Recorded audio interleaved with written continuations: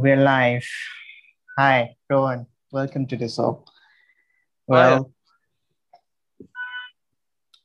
you're the first guest over here, and I don't know how this is going to go because it's the first thing. But before we start, let me just tell you what I intend to do through this YouTube thing.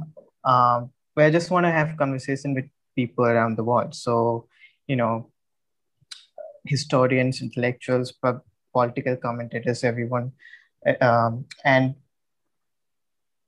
I wanted to start it with you because I find you to be extremely interesting, extremely engaging, and you're one of those rare person of my age who's actually interested in these engaging deeply in these topics. Everyone else that I've met has a superficial knowledge of it, which they don't get from books or anything. They just, it's just what everyone believes, the status quo. But you are special because you tend to look at it from the perspective of the other side. You want to make the best argument for the other side, and you are willing to give them the benefit of doubt. So, first, can you tell me, do you have any difficulty in managing that nuance because you have a certain perspective on it? So are you sometimes biased, let's say, when you write about a certain people and you feel like you're misrepresenting them? So go on. Yeah, I mean, first things first, I just want to say I'm utterly honored and privileged to be the first person on your show. I know that I said in the past that I would be, like a very loyal subscriber if you started a YouTube channel. So to be the first person on it, I mean, yeah, I didn't imagine that it would be the case. So thank you so much. This is like really special for you, and it really does mean a lot to me. That you kind of decided to start this way.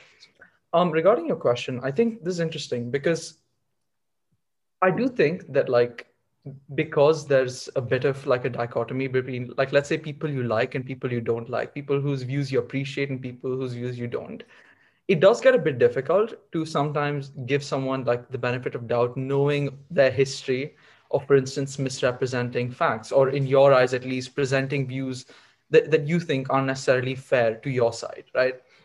So it does get difficult. It's a challenge that I've definitely grappled with because I look at my older writings, stuff that I've written on my blog, stuff that I've written even for Op India, for example. And I'd say my views have evolved significantly in like the last 3, 4 years since when I started, because I think there were times when I wasn't necessarily fair to the other person whose views I was countering. So it's always important to kind of ensure that you're not strawmanning the other side and like the other person's views.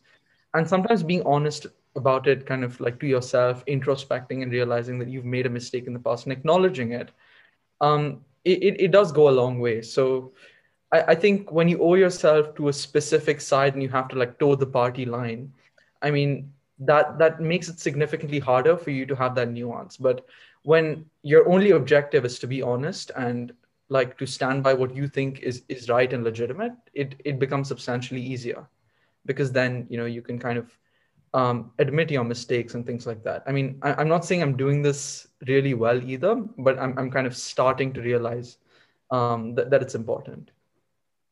So tell me one mistake that you made, which you came to realize was a misrepresentation later on. Oh yeah, multiple times. I think I've deleted quite a few of my older tweets that aren't representative of what I think right now. Well, off the top of my head, actually, mm, I'm trying to, I mean, I kind of think back at certain pieces that I wrote like a few years ago.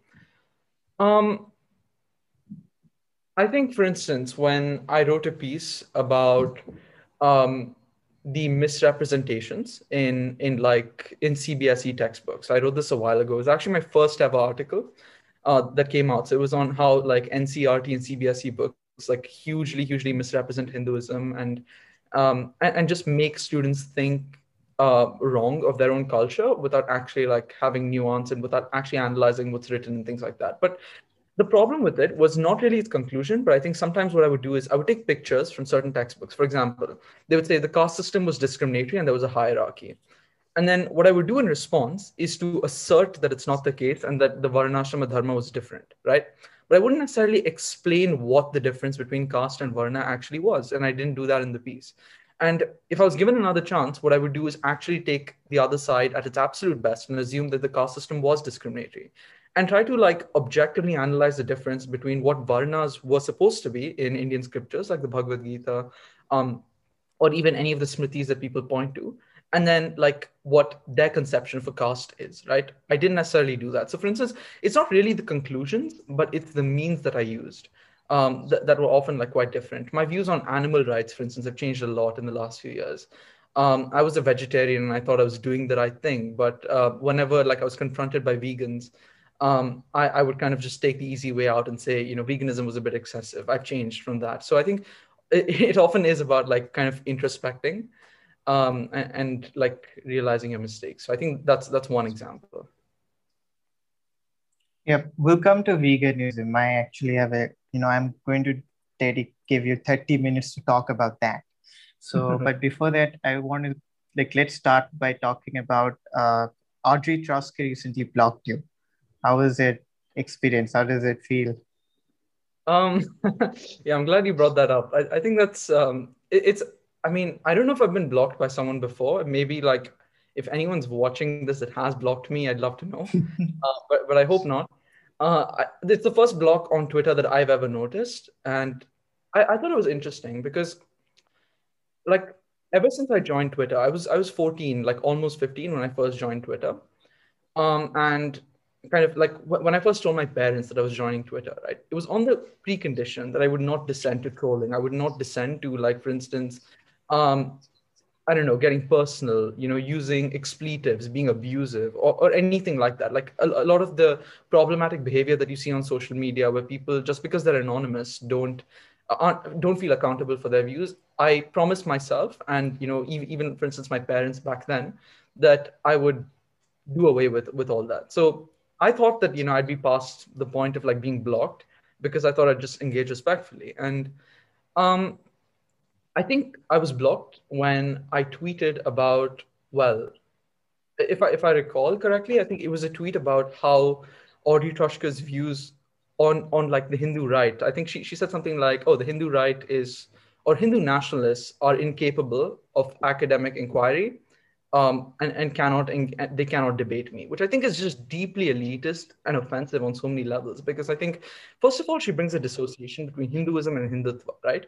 So, I mean, I don't agree with that dissociation, but let's assume it's true. She doesn't even say the Hindutva, like brigade. She literally says the Hindu right. Okay, so like even by her own semantics, it's just Hindus who are nationalists just are incapable of academic inquiry. I think that's a broad generalization that's way too crass.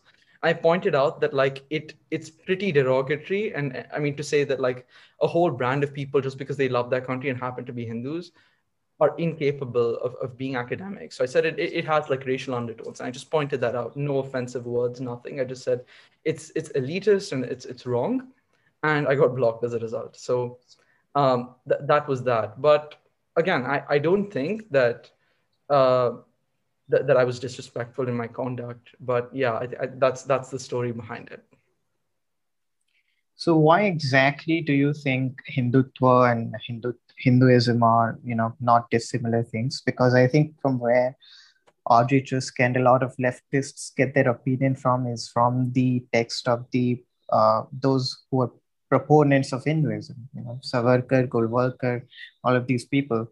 And Savarkar explicitly writes that Hindutva is not Hinduism. Hindutva is more than Hinduism. It's separate from it. It doesn't have any dogma. Hinduism is kind of on the spiritual religious realm, and Hindutva is the political application of that. It politically speaks for Hindus. So why exactly do you think that there's no difference between Hindutva and Hinduism when the difference is clearly elucidated in the writings of the popularizer of Hindutva itself?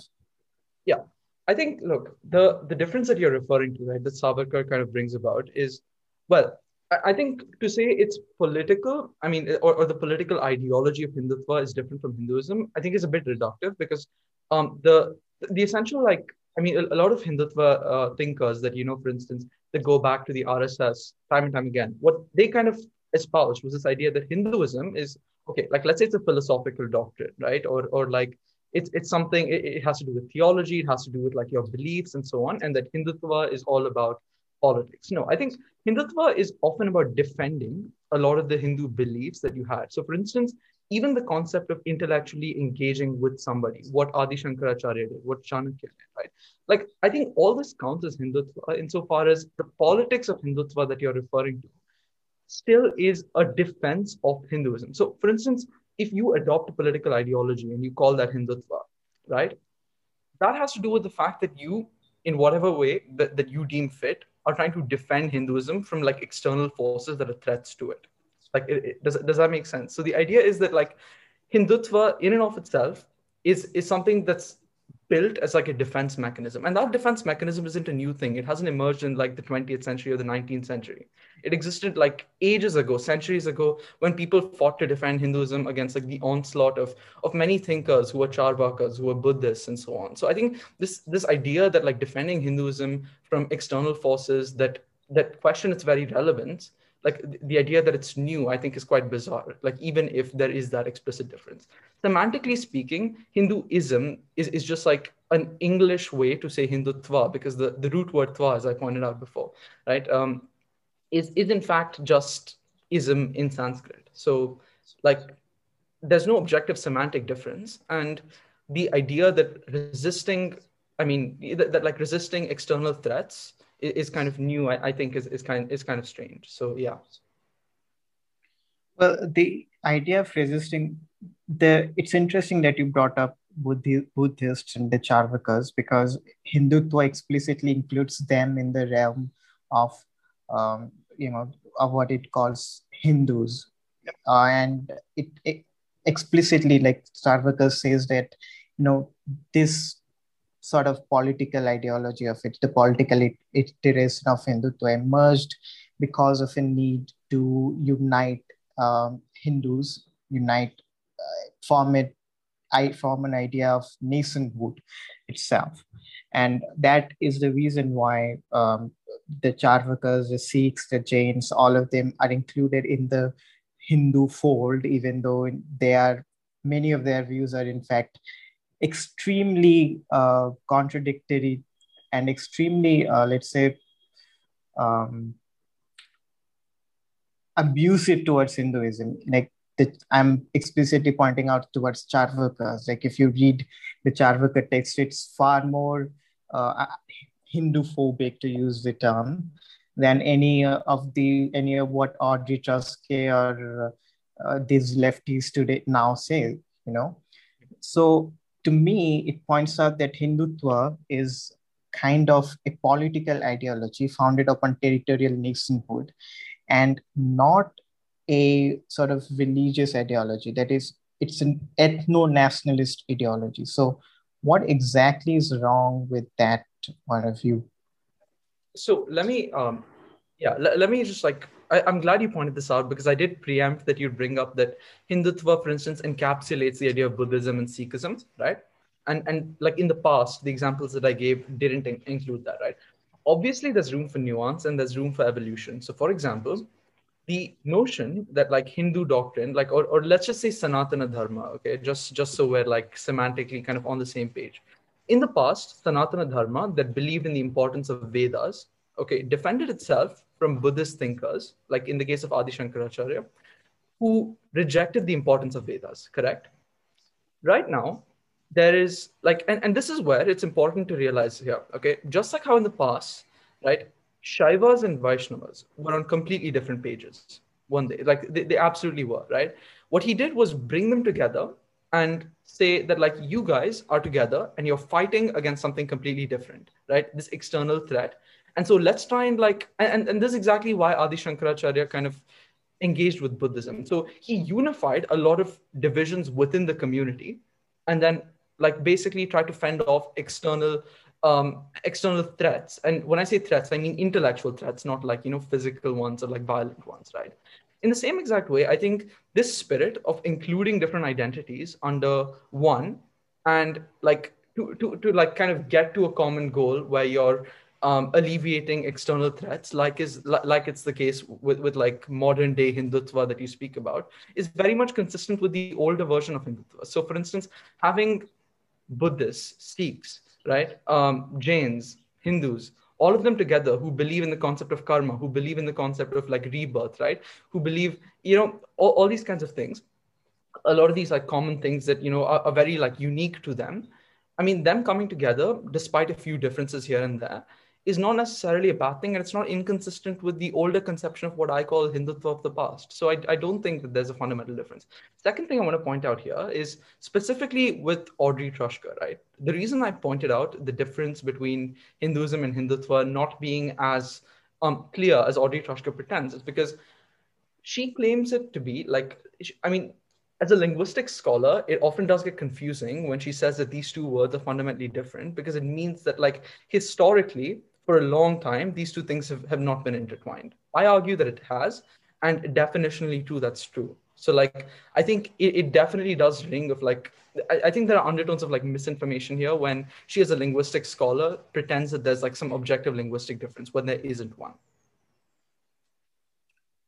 So I think one of the objections that you get from the left, let's say, um, or from liberals, um, is that Hindutva is inherently exclusive.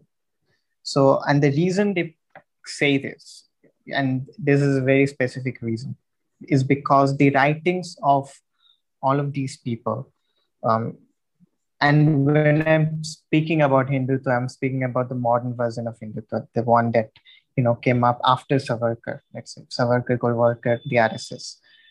The reason they point this out is because if you read the writings of Golwalkar, Savarkar, or even before that, the ideas of Tilak, they are clearly, there's an exclusivist element to them, and Muslims and Christians and all of the religions that are emerged from outside are given a sort of invader status. Parsis, they're sort of honorary members, like the Jews, Nazis did with certain Jews.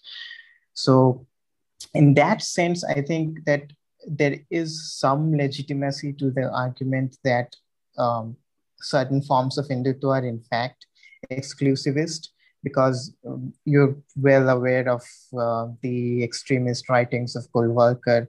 Even in 1966, he was virulently against the constitution, against the national flag. So to say that the RSS throughout its history has been a single, nationalistic, inclusivist organization is, in my opinion, or the Hindutva movement for that matter, in my opinion, is just factually incorrect. Yeah, I don't, Anvesh, I don't think anyone argues that. I don't think anyone argues that any movement in history, RSS included, Indian National Congress included, right, was 100% right every single time. I don't think anyone argues that. But I think here's how you judge the merit of any institution, including the RSS. The right way to do it is not to say that, like, oh, someone had like a certain view, and that was problematic by modern standards, right? That's obviously like a ludicrous metric to use. So what is the right metric to use? The right metric to use is, first of all, is there a space for evolution? Is there a space for growth? And is there a space for inclusion, right? We look at the Congress today, right? And in the past, there were people who had like deeply, deeply problematic views, okay? Like without any doubt. And these were the kind of people who, I mean, when they kind of espouse these views, right? The reason we don't consider the Congress Party like a fascist organization in the status quo is that there was a space for dissent. There were people across like a broad spectrum. In the same way, I would argue that RSS had a broad spectrum. Okay, they had people like Bal Gangadhar Tilak, okay, on the one hand, okay, people like Savarkar who had slightly more extreme views than, for instance, someone like Tilak, okay, and then you had people who were like outright regressives who didn't believe. So like there's clearly a spectrum here, right? And these people could engage with each other, absolutely. Now, I think what you're trying to argue is that people who are even on the most liberal end of the spectrum were still regressive in some way, right? The problem with that argument is that a lot of the times, including, for instance, in the case of Golwalkar, these people's views evolved. Meaning, like Golwalkar, when he put out a bunch of thoughts, right? Toward the end of his life, I think like in fact, years after, I'm not like remembering my history right in terms of dates, but I know for a fact that he himself said that he disagreed with a lot of things that he wrote in the past, right? I mean, for instance, so for instance, how he presented certain groups within his books, like there were things that he regretted as well. And I think insofar as there's that space for evolution, there's that space for growth. And the RSS today has come a long way from where it was in the past, in the same way that the Communist Party of India has come a long way from where it was in the past, right? I think you regret an organization and institution's rise when its past didn't allow that space for growth, right? And insofar as the RSS allowed that and allowed that spectrum of views, I'm perfectly happy to say the RSS was a nationalist organization that cared for India and that had nuance. So do you not think that this perception is partly based because of the RSS inability to convince us of that? Because from what I see in the RSS is not, of course, many of the current RSS leaders disavow from the extremist views that were held in the past, but I don't see that more often. That is, when I talk with most Hindutva people, they either don't acknowledge that is this is what the problem with the RSS or the Hindutva right is, or they go to the extreme end saying that this is what they said and this is the right way to do it. This is the right way forward.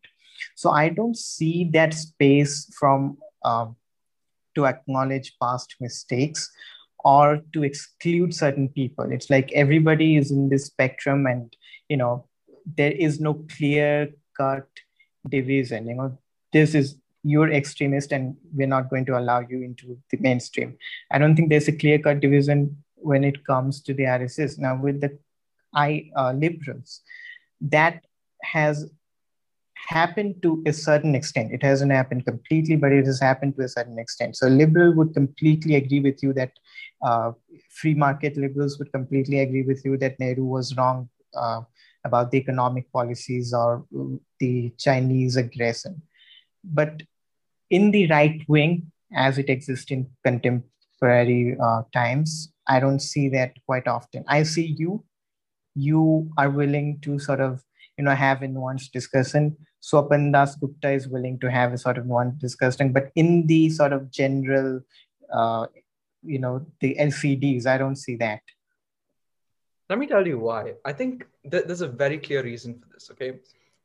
Either A, people owe themselves to the organization and all that the history is all about, to the point where they cannot objectively analyze the mistakes of the organization.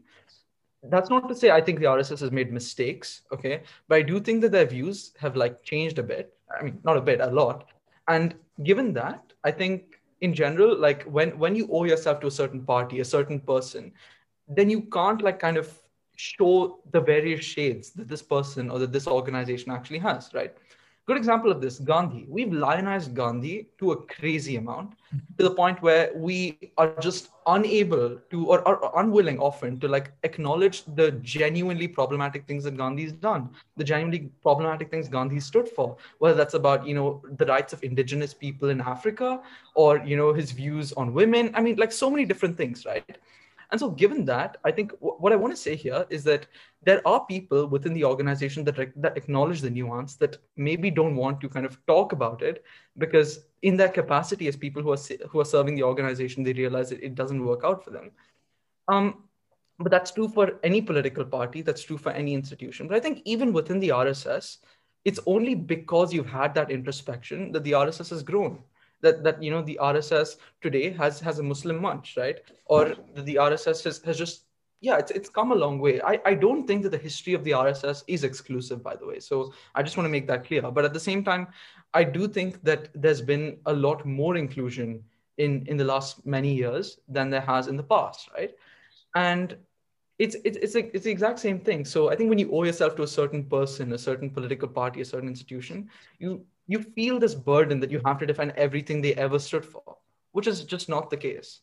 And I think that's probably why I mean, a lot of the people that you claim to speak to, right, are also folks that might, espouse these views that, like, let's say, even if there were outright aggressive views espoused by some people in the RSS, like they either try to deny it or they try to pretend it never happened or whatever, which you don't have to. I think as long as you acknowledge that there was space for other views and that those views were countered and they can be countered, I think you're good to go. So a lot of people don't realize that. They think that's an indictment on the institution as a whole, all that it stands for, on the ideology, on the country. And I think when you do that, you lose your ability to kind of objectively sit there and say, no, that was right, that was wrong. So yeah. Don't you think that the reason why we are having this discussion on, sort of historical wrongs is because this is brought up by the, BJP and the RSS repeatedly? So what I see from the left and the right is that the right points out the mistakes of the left, and the left points out the mistakes of the right that happened, let's say, 70 years ago, or 100 years ago. And I think that is an inaccurate way to read history, to reduce history to, um, you know, the flaws of one person, or to reduce a person to his flaws is just not the right way to do it. And as long as the right continues to do it, the left will continue to do it. And, this is like a feedback mechanism. This will keep going on unless we accept that there is actually room for nuance over here. These people were flawed. They had their you know they had their good parts and they had their flawed parts, and we're willing to acknowledge both of that. And I don't see that either from the left or the right. As you rightly point out, in the case of Gandhi, who has been lionized not just by the left, in fact by the mainstream right even. So we don't discuss his controversial views. I think the Joseph Lelyvelt's What, which is actually a nuanced biography, Great Soul, is still banned in Gujarat. Yeah. Right. So I don't think that in the Indian discourse there is we are allowing a room for nuance. Let me just disagree here, okay? And here's why. I think there's a fundamental difference between how the right disagrees with history and then points out history, and the left does. Look, obviously there's going to be bombastic stuff on either side. This isn't about the extremes, right? This is about how the mainstream right argues with the mainstream left. Okay. Here's a fundamental difference. The right comes from the perspective of their institutions being vilified for ages. The RSS was banned straight after Gandhi was killed, right? And like, it was vilified for all subsequent decades. Okay. This has been painted as an extremist organization, the equivalent of the SS in like Nazi Germany. So it's like ridiculous kind of demonization beyond the point of repair. Okay. So this is the kind of background we're talking about. Compare that to how Nehru was presented. Compare that to how Gandhi was presented. Compare that to how any of the heroes of the Congress were presented for decades, right? So when the right points out the mistakes of these people and focuses on the mistakes of these people, that comes from a perspective of being fed only good things for decades. Whereas when the left continues to vilify the RSS and pretend like there's absolutely nothing else going on, RSS is some kind of like an extreme version of, or like some kind of an institution that just that propels like Nazi views and things like that. That comes from, I mean, on the back of like a huge history of demonization, a huge history of censorship, as well as like just factually inaccurate things, right? So there is a fundamental difference here. I think society for too long has pushed the left's heroes and the right is counteracting it, which creates balance. The right's institutions have been vilified for like ages, and the left is just trying to pile onto that, which I think is problematic. So there is a difference. I just want to point that out. As far as, yeah, I think as far as the rest of it is concerned, 100%, I think it's the same exact thing with Gandhi. And yeah, the mainstream right, probably the reason the reason the mainstream right is like afraid to say anything about Gandhi is because I think it's just been so widely accepted that Gandhi is like a good figure and like a figure of truth and all that's holy and all that, to the point where you get demonized even more if you say anything against Gandhi. You're considered a Godse supporter if you do that. So I think it's in the right's interest to do that, but I don't think the right fails to realize where Gandhi also went wrong. Yeah, that's my answer. It could be, but um, do you not think that the mainstream right uh, is also, when it comes to issues like real issues of, say, changing history textbook, making a uh, giving a nuanced point of view, like both, I think both the left and the right fail in that, even though the left has this sort of monopoly over that, and the right is, first of all, it's not willing to change it. That's the first thing. It's not willing to like uh, change the whole educational structure, the whole educational textbooks or the grand narratives. Secondly, when the right actually presents its intellectuals, they happen to be someone like Dinanath Batra, who spouts all ridiculous, hateful, bigoted, and just plain wrong history. Or, for instance, when Bajpayee's regime tried to change textbooks um, in the first term, it was plain, factually incorrect materials um, intended to glorify a certain point of view, a certain perspective. And I think that that is honestly not the right way to go forward, right? Yeah, I mean, actually, let me just try and flip this. I want to ask you, what do you think is the right way to go forward? If you were assumed, Well, right? I'd be curious here. well, the right way to go forward is to simply, present the facts as they are, and to, say that, look, our history is not just, I'm not in favor of the great man theory, as Carlyle put it. So I would say, all of these events led to the partisan of, led to India's freedom movement. It wasn't just Gandhi or any of these people. I'm saying that let's acknowledge the contributions that everyone has, but let's point out that it wasn't, you know let's also acknowledge the contribution that have not been spoken of. I'm saying that create a nuanced perspective, right? So I'm saying, um, there should be room for criticism in our history textbooks of hi- revered historical figures, and there should also be room for adulation for the rights that they did. Right. Yeah. I mean, I think I don't think anyone anywhere, whether right or left, will ever disagree with that. I think everyone, like, I mean, if you go ask Romila Thapar about her textbooks, right? Do you want to present facts? Yes. Do you want to be nuanced? Yes. Right. And like, do you want to present the pros and cons? Yes. But somewhere in the process, somewhere in the methodology, it all goes wrong, right? And here's the problem. I think it's often like quite easy for us to like come here and critique textbooks. And you're right in pointing out that there is a deficiency in the academics you have. I mean, I do blame a large part of the fact that you don't have right-wing academics on the fact that the left has hegemonized it. It becomes absolutely impossible to get into the academia if you don't have some version of like left-wing views, especially like getting to like write textbooks and things like that. I mean, I'm applying to college right now, right, in the United States. And I mean, I'm literally compelled to stand for, I mean, some version of like left-wing views, some version of social justice, some version of what the left considers social justice to even have a shot at like any of the top universities that I'm aiming at, right? This is gatekeeping at like its absolute worst to get into university, right? Forget, going there, producing research, getting your, paper or your work basically hailed by other academics, having the word spread around, having it read, peer reviewed journal. Like I think the list goes on, right? If getting into university in a place like the United States, right, or even in India for that matter, I don't think social sciences in India is that different to what the US does and the kind of gatekeeping that they do, right? And so, if it's that level of crazy amount of gatekeeping, how does a right wing historian, or how does someone who, let's say, even has the view that like Hinduism wasn't casteist, Hinduism wasn't problematic, how does someone get to the top without being called some kind of Brahminical casteist bigot? It's ridiculously difficult, right? So I think it's easy to say, well, I mean, the right has no academics and that's their problem. But I think this comes because of, I mean, huge decades of just institutional hegemony by the left.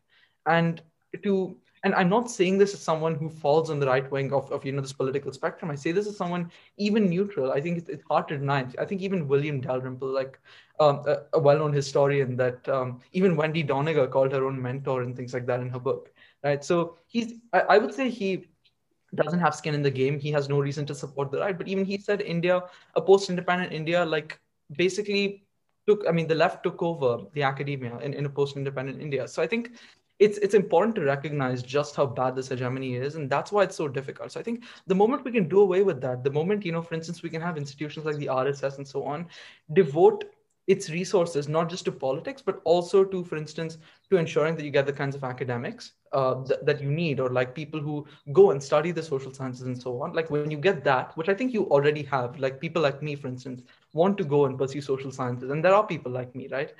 And as much as you get more, as long as you get more of that, and the left stops, and having this stranglehold over the academia, I think you can get it if the government really cares.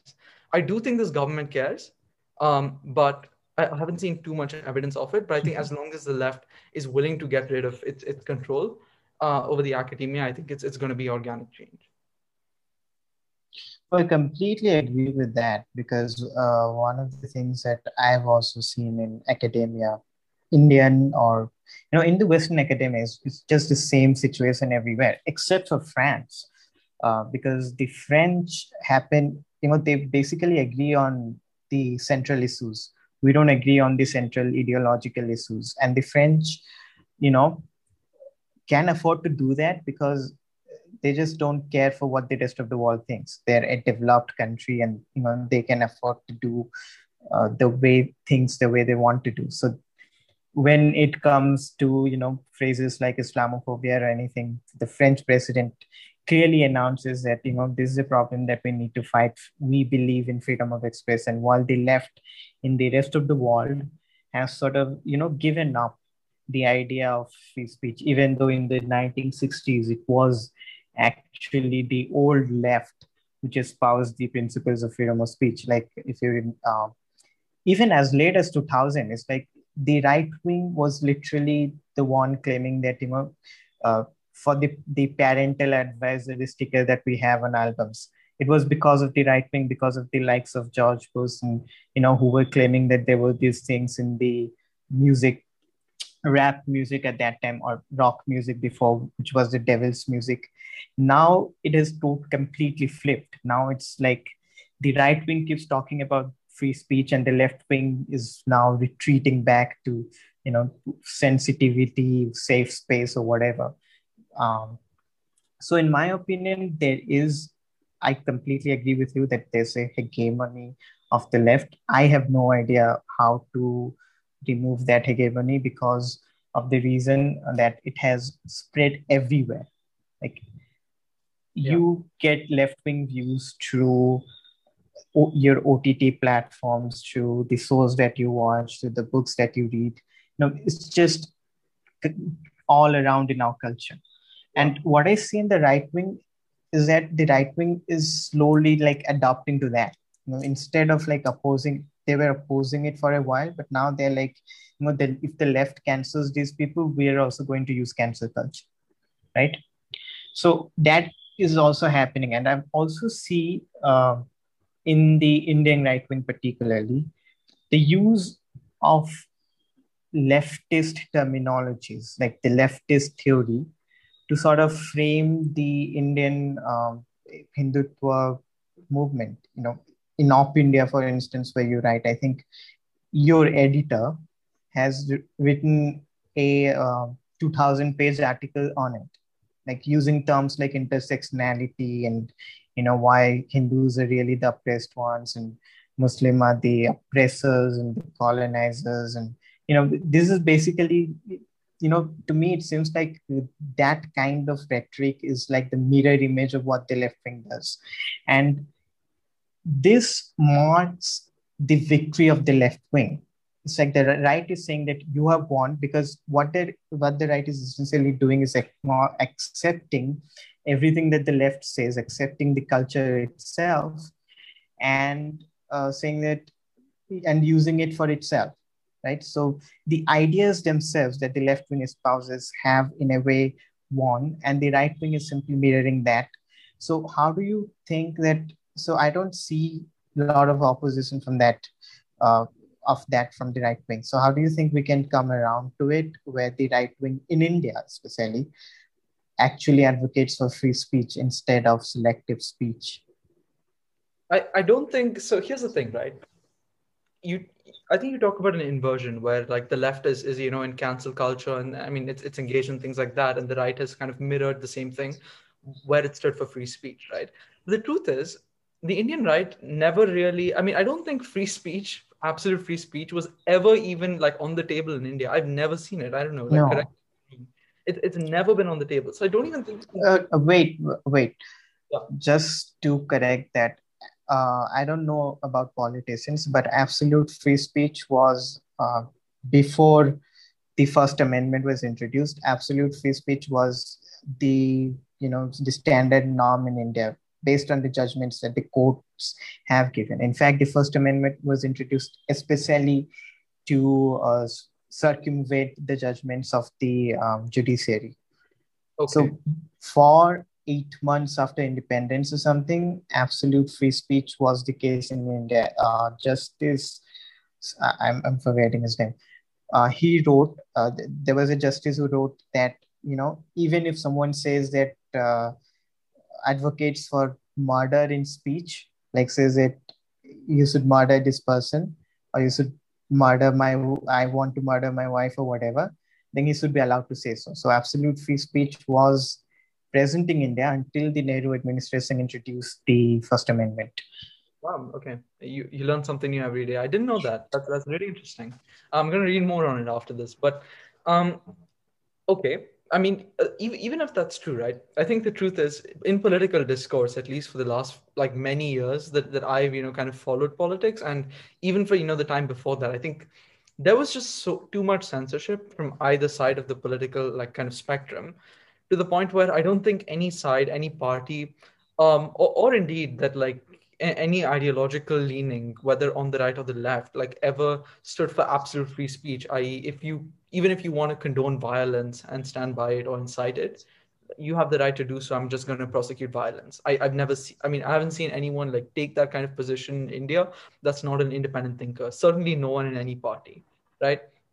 And so, given this, I think it isn't really an inversion. I think it's pretty consistent with what the right and the left have actually stood for in India, because I think the Indian right is slightly different from like the right in America. But that being said, let me just address what you said about Op India really quickly, because I think Op India, from what I see, right, they do like a lot of really interesting things that admittedly they wouldn't do if for instance Op India were just like mainstream media. Let's say Op India was like Times of India or the Hindu, okay, and the editors were to run it, okay, it would look different from what Op India is meant for today.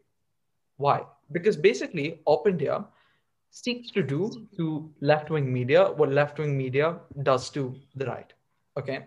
So for example, if the left focuses on the religion of a certain individual, right, who commits a murder and he happens to be a Brahmin. Okay, like I mean not a religion but caste, right? Let's say they focus on his caste, right? Op India will specifically focus on the fact that someone who commits a murder is Muslim. Okay, this isn't necessarily to say, oh, all Muslims are like this or anything like that, but it's to do to the left what the left has historically done to Hindus, to Brahmins, to India, and like to basically factions of the right, or to groups that have like traditionally been on the right. Okay, and so this is the point of Op India. And I think that's why when you see them use language that the left does, things like canceling, things like intersectionality, right? Things like colonizers and so on. First of all, I don't think the word colonizers in and of itself is a like leftist terminology. But in general, what I mean to say is that the reason they do it is because I think it's often important to counteract the kind of rhetoric that comes from the left and the same kind of language that the left uses. And Op India, specifically Op India, is, I mean, they are meant for that. That's what they do. They like, I mean, there will be right-leaning organizations like Swarajya. There will be left-leaning ones like the Hindu, right? But then you have things, you need to also have like organizations on the right that do exactly what left-wing media does, and Op India does exactly that. Yeah, well, I really want to move on to, I really want to discuss this, but I want to move on to veganism because we haven't even started that, and it's been, what, 40 minutes now. Uh, So you're a vegan. yeah. Uh, why? Okay, I think it's easier to answer this question than the question, why aren't you vegan? So yeah, I think it's pretty simple. I'm vegan for like basically because I care about animals. It's not really environmental, although I think that is an important component of it. It's not health reasons, although I think that is also an important component of it. It mainly is it is the fact that like I think the systemic abuse that animals kind of go through thanks to the meat and dairy industry is genuinely abhorrent. It's disgusting. The way, animals are treated, right the way up, when they go to slaughterhouses, when, they're, well, I mean, for instance, even in the case of like so-called ethical slaughter, even the act of taking away an animal's life, a sentient being, that, I mean, that feels emotions when you kill it in the minutes before you do it, or the pain that it goes through while you do it. All these things, it wants to live and it's fighting to live, and to take away its life for our taste, for what we say is our nutrition, which is just not true. But even if it is, right, for like taste and things like that, um, is, I think, just wrong, and that's why I don't eat meat. Dairy is a slightly different story, but it's the same exact reason. It's about ethics, I think.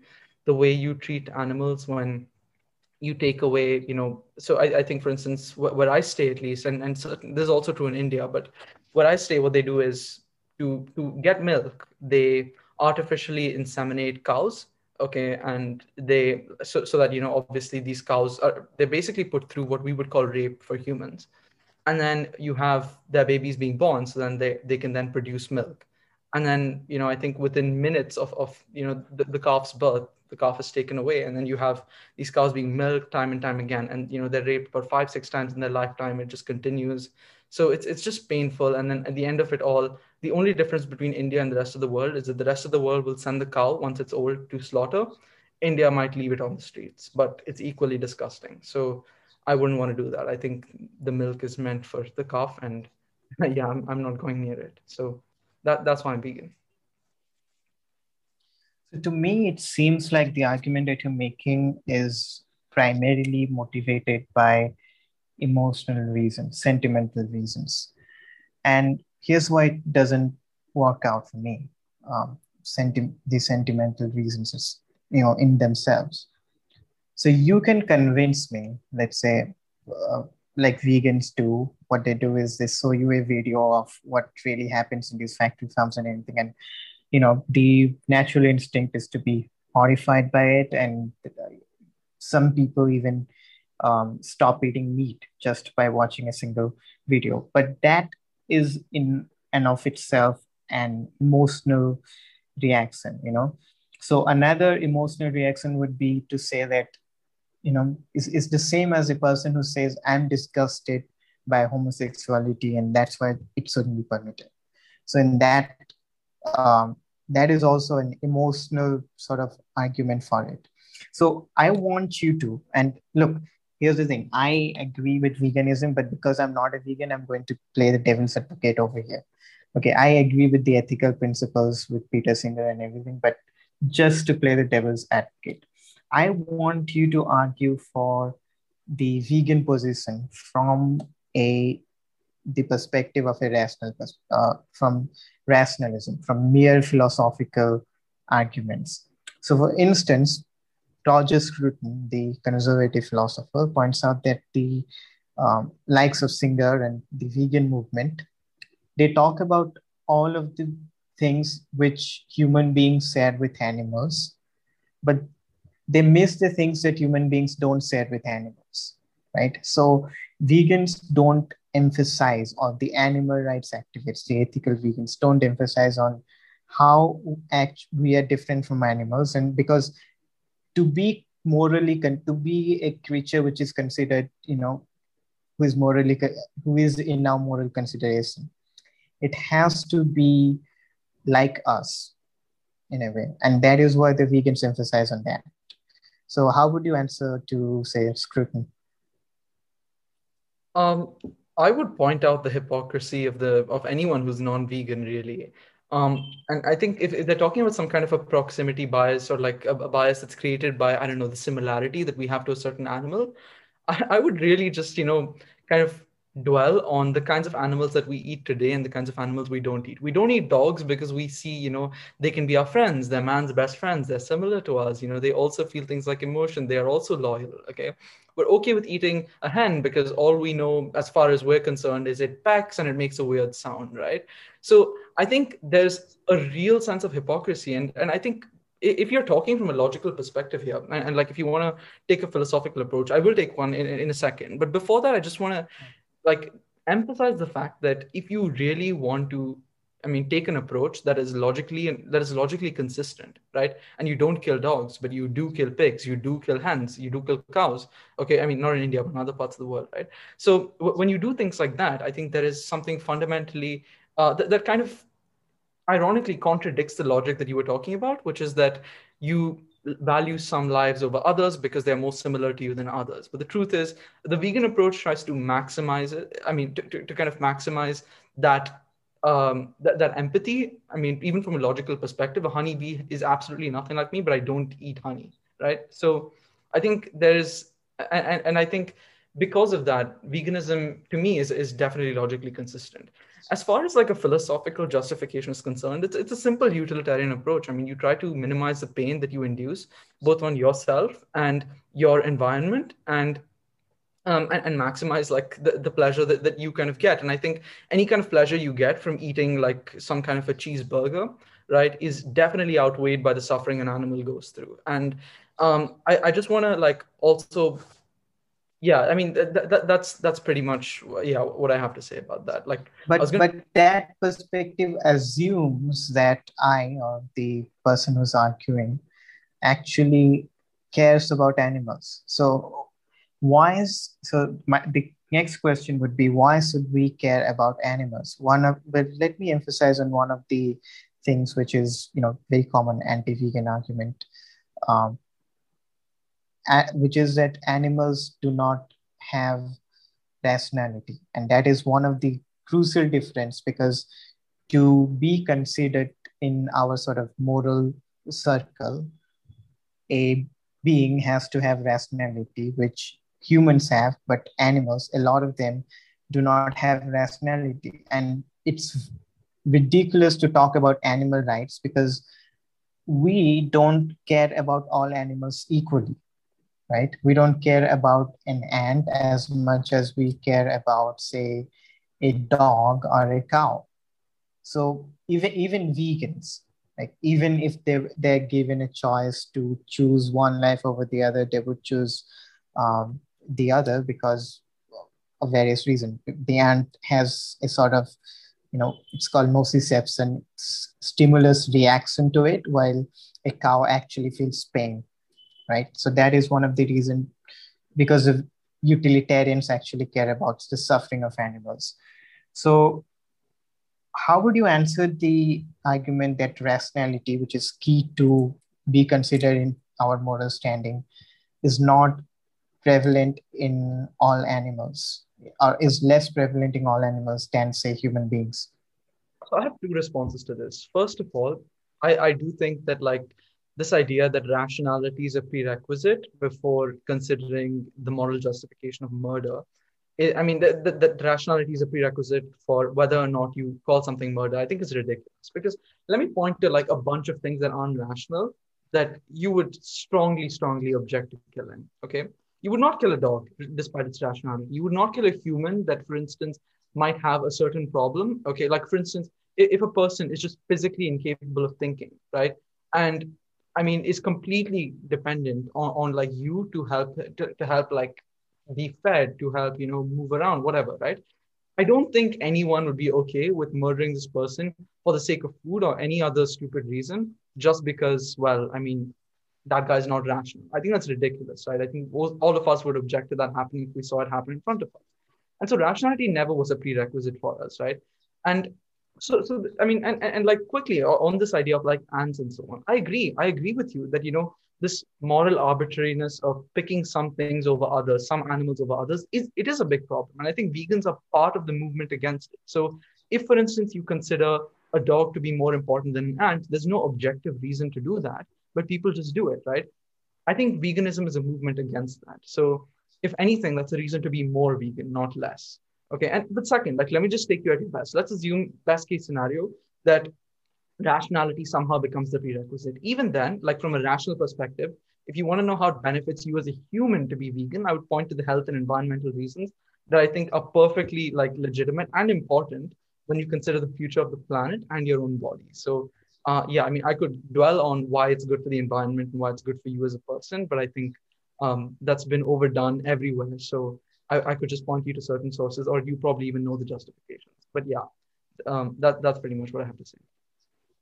I think the argument that you're making in, sort of philosophical terms is called the marginal cases argument, which is that, you know, you pointed out the example of a human being who is like sick and has lost his capability of, let's say, rationality. Well, the objection to that would be that even if a human being is sick, he has the potentiality of rationality. Rationality is not a continuum. Like, I am not rational when I'm asleep, but that doesn't mean that I should be murdered for it. So rationality is, we're not always rational, but we have the potentiality of rationality, which an animal does not possess in as much amount as human beings possess. And this is one of the things which separates human beings from animals. And there are lots of things, like Scruton points out that animals are not, you know, uh, they may not understand purpose, for instance. That is, they have a sort of stimulus response reactions, which is quite scientific. Like I pointed out the example of nociceptions, like ants avoid being hurt because not because they understand, what is going to happen to them or that they feel pain, but it's like an instant reaction. They do not, they just, they're almost like survival machines, which is why when you cut the head of a cockroach, its body will still keep working like nothing has happened.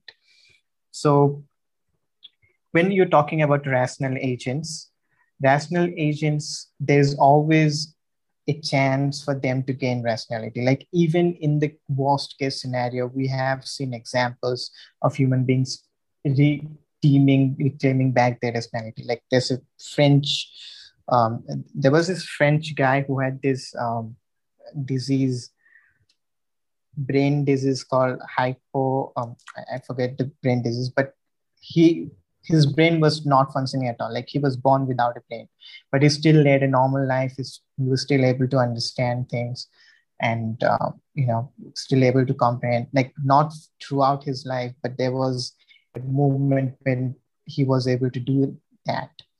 So it's always, so the anti-vegan crowd will argue that it's always, in this case, it's in the best interest to err on the side of error. That is, it's good to treat them rational because there is always a chance that they will, when time comes, regain their rationality because they are born with the potential of rationality which animals don't have.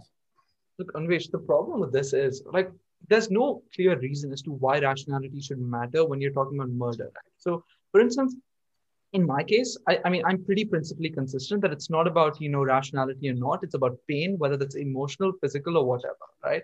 And I mean, I think it's as clear as possible. You just want to reduce that pain inflicted on any other being, right? I don't care about rationality or not, right? Whether it has rationality or not, right? But I mean, for instance, I think the metric could be as arbitrary as if I have 5 fingers, then then like you shouldn't kill me. But then if you don't have 5 fingers, I can. So that means that like any animal counts then, right? So I think there's no objective reason as to why rationality should be the metric when you're trying to minimize pain.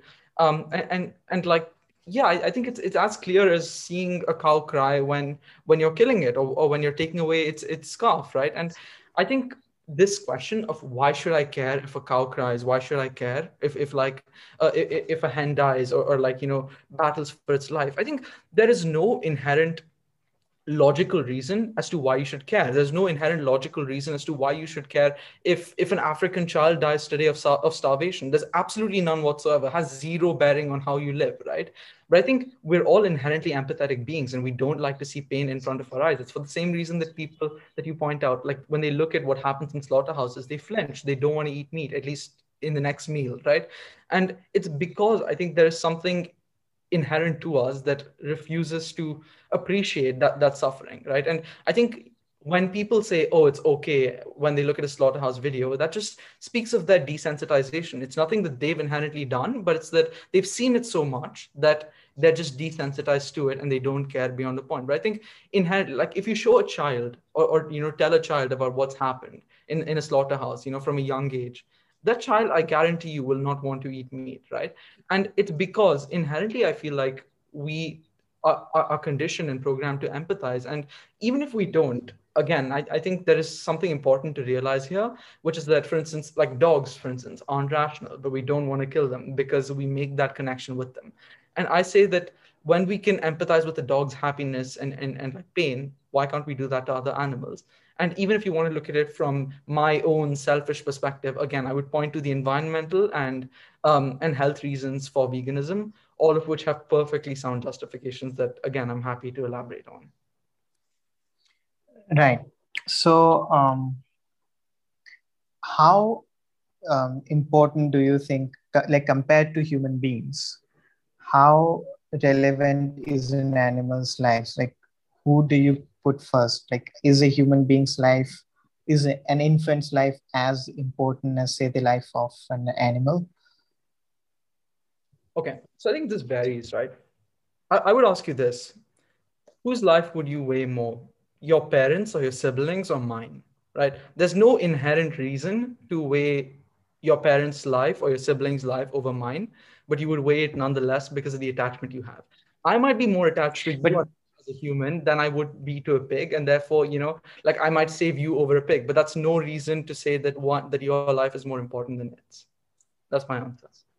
tell me what you should do in a given situation. Like, tell me, should we treat animals the way we treat infants? Let's say, like, is our moral consideration to them as much as we have our moral consideration to human children?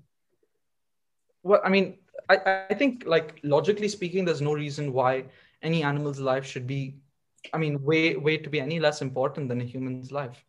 I don't see a reason. I mean, in fact, I think most species contribute way more to this environment and to our ecosystem than humans do. If you take away like a honeybee, the entire ecosystem falls apart. If you take away humans, every single species would be better off. There's no reason whatsoever for us to be arrogant and say, oh, our species or like humans in general are really important.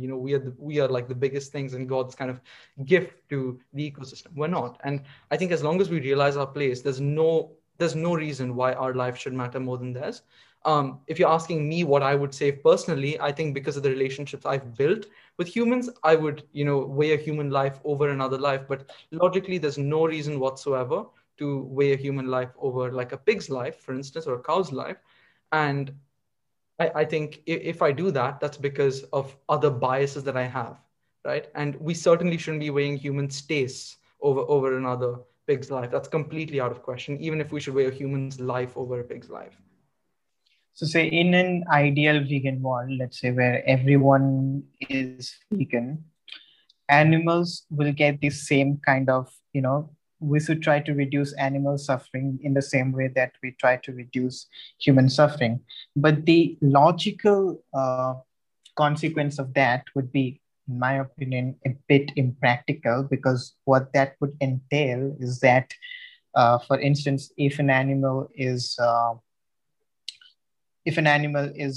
being half eaten and is kept half eaten, then we will have a moral responsibility to take that animal to a hospital. We will have a moral responsibility to, if, like, if an infant is being eaten alive by, say, rats, we have a moral responsibility to take that rat away. So if we see another, say, animal being eaten away by rats, we will then have a moral responsibility to do the same. So we will have to create an entire institution which, treats all of these animals, and that would obviously interfere with nature. But so, like, if you want to eliminate suffering, then this is what you have to do. So what do you like, do you not think that this is the practical consequence of what you're arguing for? Not at all. And like let me explain, right? First things first, I think if today listening to this conversation, like assuming everyone in the world listened to this and said, okay, I'm gonna be vegan because that made sense, right? Um even if that happens, first things first, I think the practical consequence of whoever's viewing your show today, right? If he decides, for instance, or she decides that, they don't, they're like, I'm not going to eat, I mean, meat, or I'm not going to consume animal products, maybe once a week, maybe twice a week, maybe all my life, right? Start to make those logical steps towards it, right? Like, as soon as you begin that, the tangible impact is that fewer animals die, right? So obviously this like I don't know, some kind of a dystopian vegan society that you're talking about, where we kind of go and step in, stop the lion from killing the deer, and like go and rescue the wounded deer and interfere with the life, is obviously, as I'm sure you'll appreciate, a massive, massive stretch to advocating that people should just be more considerate of animals around them. But obviously, even if just for sake of thought and argument, I don't think this is at all important to the vegan debate, because I think obviously we're very, very far from a world like this, and it's not the most pressing consequence of veganism. But even if that's the case, I would say not really, because what you're then doing is ensuring that you don't have an active role to play in another animal's suffering. So, for example, if a lion kills a deer, right, the lion's sustenance versus the deer's sustenance, right? There is no reason to weigh one animal's, need for life more than another's. I mean, logically speaking, right? So you wouldn't intervene there. But what you would do is not consume meat on your own. And like, yeah, I think, sure, would you have more rescue centers? Perhaps. I think that's a great thing. In the same way that you have like puppy shelters, if you had that for like other animals, I don't think that's a problem at all. As far as intervening is concerned, I mean, in a vegan society that really did care, I think they'd find ways to make it as non-interventionist as possible. And obviously, I'm not the greatest person for logistics here, but I think we'd find a way to make it work. And it's certainly better than the society we live in today, where we just assume that our tastes matter more than another sentient being's life. And I think that's just wrong. Tell me, elaborate on the environmental, why should I personally not eat animals? What benefit would it give me? Okay, right, right. So the thing is, I've given this this speech to like a lot of people that have asked me about the environment and health. So this kind of rehearsed at this one. But look, the general gist is this, like just to make it quick. What veganism, I mean, the impact that veganism has on the environment is this, right? Like, it's basically a negation of how the meat industry and the dairy industry has like adversely harmed the environment. So just to understand this, right? There are way more animals that are being consumed. Like literally, I mean, I think it's either tens or hundreds of I think tens of billions of like animals die every single year to meet the consumption of meat eaters, right? And this is not like a made up number. The number is in billions, but I just don't know how many. Okay. Um, and so obviously there aren't like billions of animals living today. So what do they do? What does the meat industry do? It uses measures like artificial insemination and so on to unnaturally breed several animals within the ecosystem. You have like huge, huge, huge amounts of cows. Okay, like being again like raped so that they can produce kids, right? And these children are obviously fed, grass, they're fed trees, so they graze, right? And these obviously take away a lot of your a lot of the green environment that's really responsible for absorbing I mean toxic gases. And that's basically a huge, huge contributor to climate change in the status quo. Completely getting rid of the meat industry today means that all these animals, like billions of animals that are going to like come onto the face of the earth next year and the year after again and again and again, won't exist. It's far more sustainable for the environment then. Like you have much greener ecosystems. You don't have your rainforest being like eaten away. So it's just generally way, way more sustainable. Along with that, the transportation, the packaging costs of the meat industry.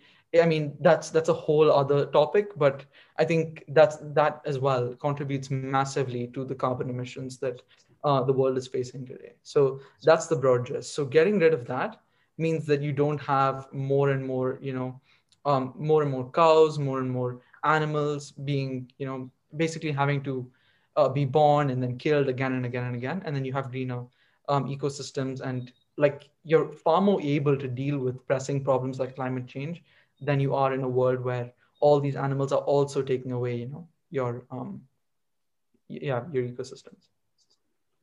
Yeah, well, we've gone on for 1 hour and 6 minutes now. Okay. and hopefully I'll be a vegan in the future. I don't know. Maybe I'll be arguing for veganism after, I don't know, when I'm vegan. Yes. But it's Right. completely personal. For me, it's like completely selfish reasons right now, because I am kind of convinced of the moral arguments, despite what I said today. I'm convinced of the moral argument of Peter Singer's arguments, the utilitarian arguments. So, but I do I'm struggling with it right now. I think I'll be fine within the next few, I don't know, days. Um, cool. So, do you have any question for me? Um, yes, actually, I do have quite a few, but I realize that we're running out of time. So, I mean, I'm Yes. going to put it to this, right? When you kind of decided to get on social media, and I want to do this because I think there are some things that I want to know about you, and like your viewer might want to also like get to know about you, right? So, when you got on social media and decided that okay, now I'm Anvesh, I'm going to make a presence on social media. I think I mean, you definitely started by calling yourself a liberal, and I followed you like from your early Mm. days, back when I was introduced to you, right? And from there, I think you've kind of had to grapple with being, with calling out things that the left does, right, that you think are problematic, and at the same time holding the BJP accountable, maybe disagreeing with the right on certain occasions, disagreeing with the RSS or the BJP or anything, right, or what the right stands for, even, right? I think you and I disagreed quite a bit. We agree quite a bit. So given that, I think it's interesting then that like I notice hostility in almost every or like in many of the things you put out that are like ideologically one way or another. So how do you deal with being objective, and does the hate that you get from one side or another necessarily affect what you're doing, or like the kinds of tweets that you feel like putting out? So do you think twice before, I don't know, calling the right out again or the left out again? Um and yeah, how do you grapple with it if you're not kind of if you're not flinching in the face of hate and things like that? Well, I would say right now I've just stopped caring. Honestly, I never had that view where I was like looking at I had a very binary view of the right. Now I don't. I am, much closer to the right now. I would say I'm still a liberal, but much closer to the right. And, but it's a sort of uh, right that is embedded in left wing philosophy, particularly because I point out that the things that the left believes in were directly contradictory to the things that the leftist thinkers that they espouse actually argued for. So the social justice thing that the left believes in is in direct contradiction to what Marx argued for, or what even more contemporary leftists like Noam Chomsky argue for, right? So in my view, I joined when I joined Twitter, I was more to the left, to the conventional left. Let's say I'm still in the left, but to the conventional sort of social justice left than I am now. And I've gotten the most sort of hate from the trads, the so-called traditionalists. They're the ones who trolled me. Once or twice, I think I've been trolled by right-wing people, but surprisingly never by left-wing people. I don't know why. I have no clue. But even the sort of death traits, and they're not serious death traits, but like death traits that I get are all from the coming from the trad wing or the right wing. So no, I have not. I don't care about that at all, because at a certain point, first it hits you. First, you're like when you get it for the first time, and a stranger suddenly attacks you and says things about your parents, and they've said ridiculous things about my background. They claim that I have, you know, I did not know that my father was an MP. So Ah. a certain guy on Twitter, and he had like 90 likes over that tweet.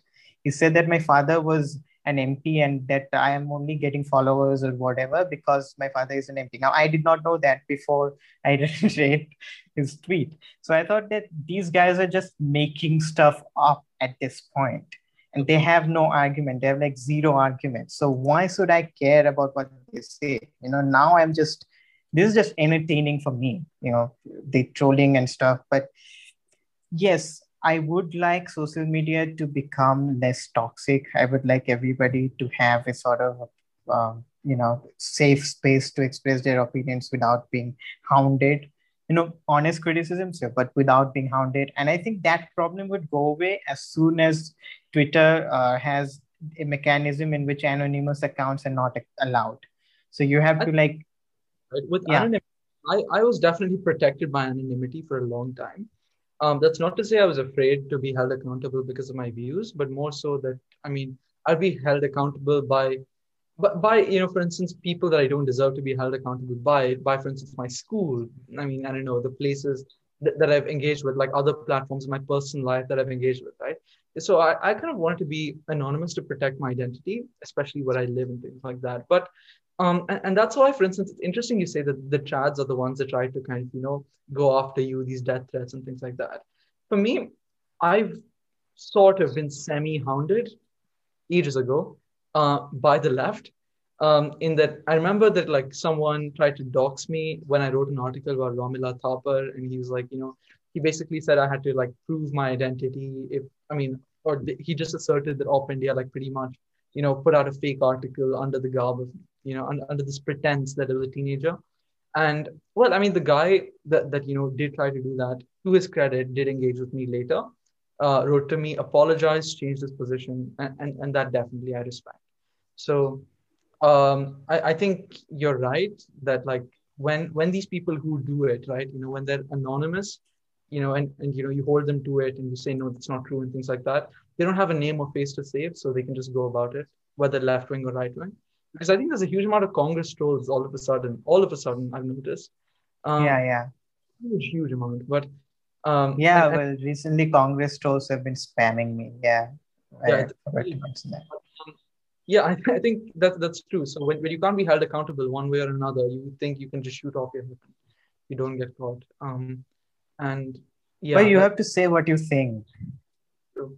True. because a lot of people in Twitter don't say what they think. They say what their followers want to hear, True. True. unfortunately. Definitely. But Any other questions? no, I think that's pretty much it. And we've had a long conversation today. Yeah, But I really enjoyed this, and I hope your viewers watch more of you. So I'm gonna like do what I see other people do on YouTube. So please like, share, and subscribe to Anish's channel. And well, I'm sure you'll get I've a always been sort of, yeah. Sorry. but the like, share, and subscribe part has always been annoying to me. I always skip that, but it's like if you join YouTube, this is what you have to say to become you know, the first rule of becoming a YouTuber. Yes, So yeah, absolutely. do like, share, and subscribe, and we'll have much more for you coming. Thank you, Rohan. Thank you. My pleasure.